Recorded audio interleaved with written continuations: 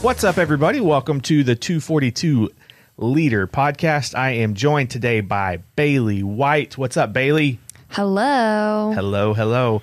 Glad you are with us today. And this is really just an opportunity for us to have a conversation as a returning CG leader. I guess maybe some of our people don't know that, but you took a year off from leading a CG, but 2 years ago, pre-COVID, you led a CG. In fact, you co-led our freshman CG. I did, yes, with Brian and Megan, and it was a good time. Yeah, it was awesome. And so I just wanted to have a conversation with you for a little while, talking about leading a CG. As our CG leaders are wrapping up the summer and looking ahead and getting ready and even maybe mentally preparing for the journey that is ahead. A lot of them have not done this before. Yeah. And even if you have done it, you're still walking into this kind of new environment. Absolutely. And so just want to talk a little bit about, as we're getting ready to make that transition, what are some things you would say are priorities, things that are important when it comes to being a good CG leader? Yeah. So I would say, first of all, is preparation for your group time. Yeah. You cannot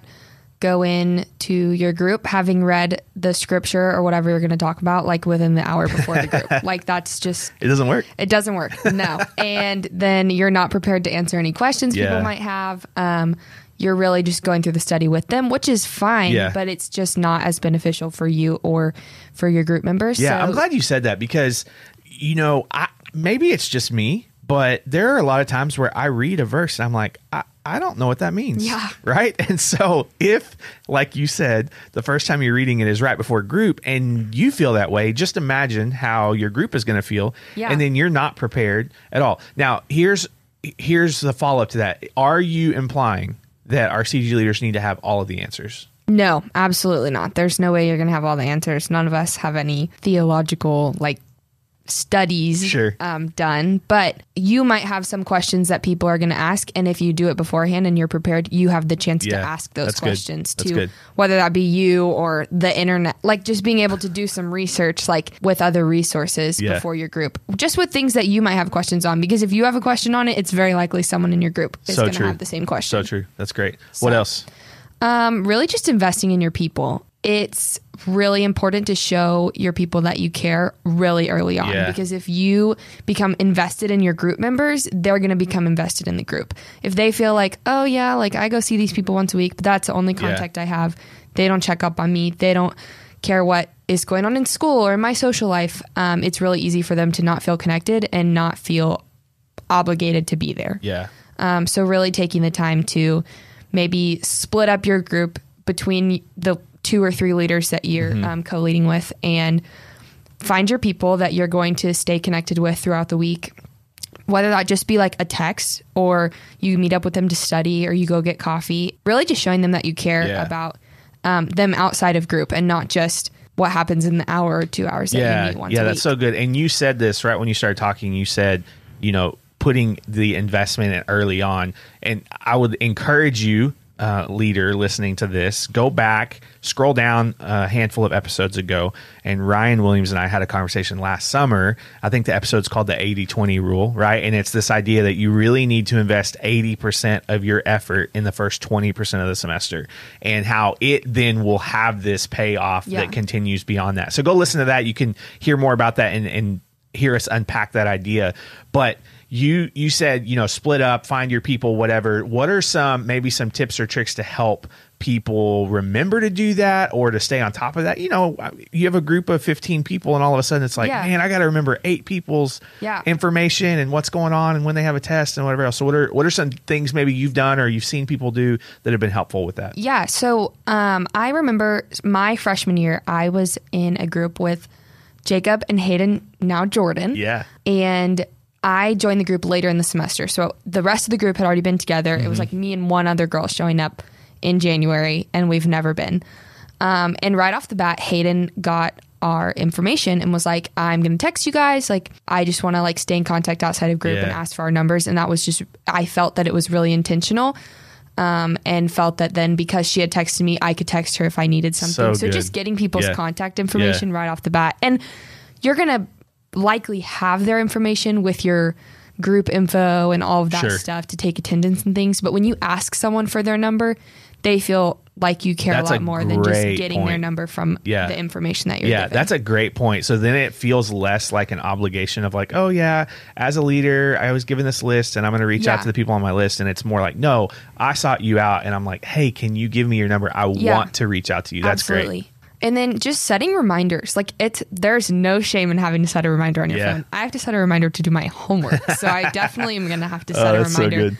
Just, hey, like text your people. Like it doesn't have to be like this day, this specific time. Just like a reminder that's going to pop up on your screen. Like, hey, have you checked on your people this week? And then writing things down during group. Like if someone has a prayer request or is asking for just some comfort in a situation, like write that down in the journal that you bring or in the notes on your phone so you can remember to intentionally reach out to them about that outside of a group setting. Yeah, absolutely. Like they might be acting really casual about something in group and just throw something out there, but there might be a bigger story and they might need more comfort and love than what they're implying at group. Yeah. And there's so much wisdom in that, and just that idea that you don't know the full story. And just the courage it took for them to open up and share in the first place, a struggle or a family situation or whatever's going on. The fact that they opened up about that is basically saying like, hey, I want other people involved. I want other people to know that this is going on. And so that's an invitation to step into their story and step into their life. And man, I am terrible at remembering things. I'm so bad at it.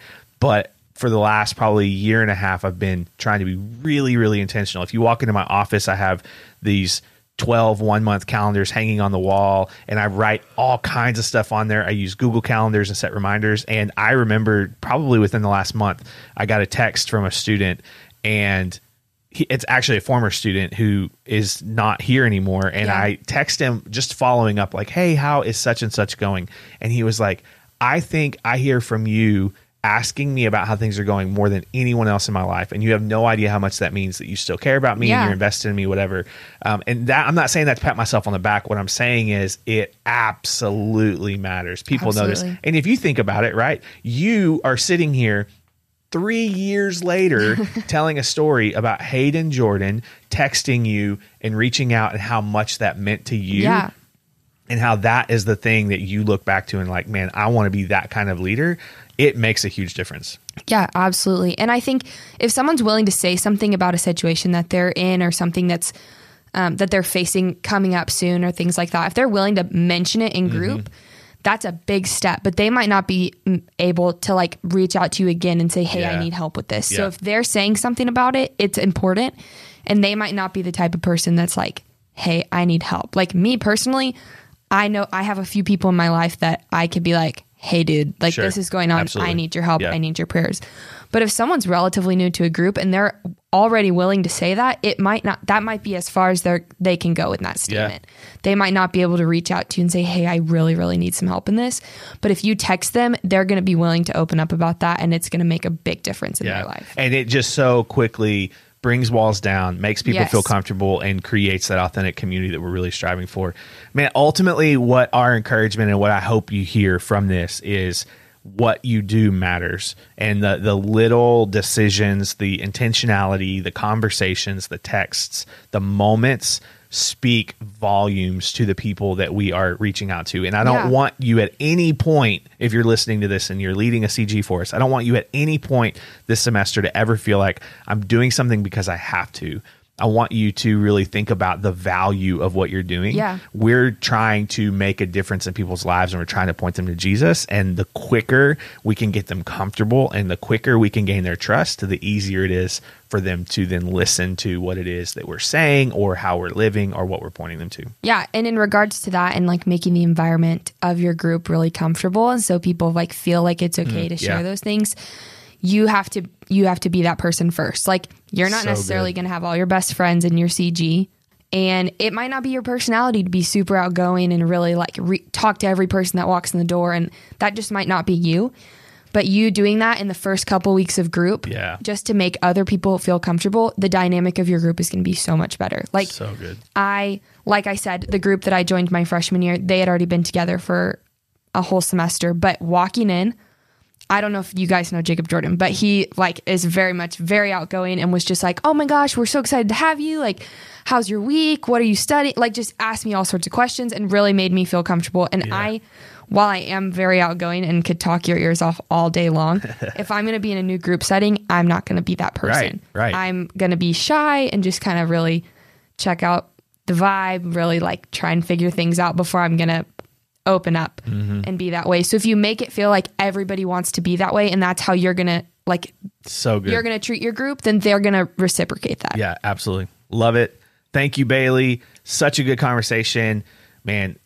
Put in the work. It's worth it. And the more you prep, the more you plan, the more you have a plan, the better things are going to go. We love you guys and it's going to be a great semester.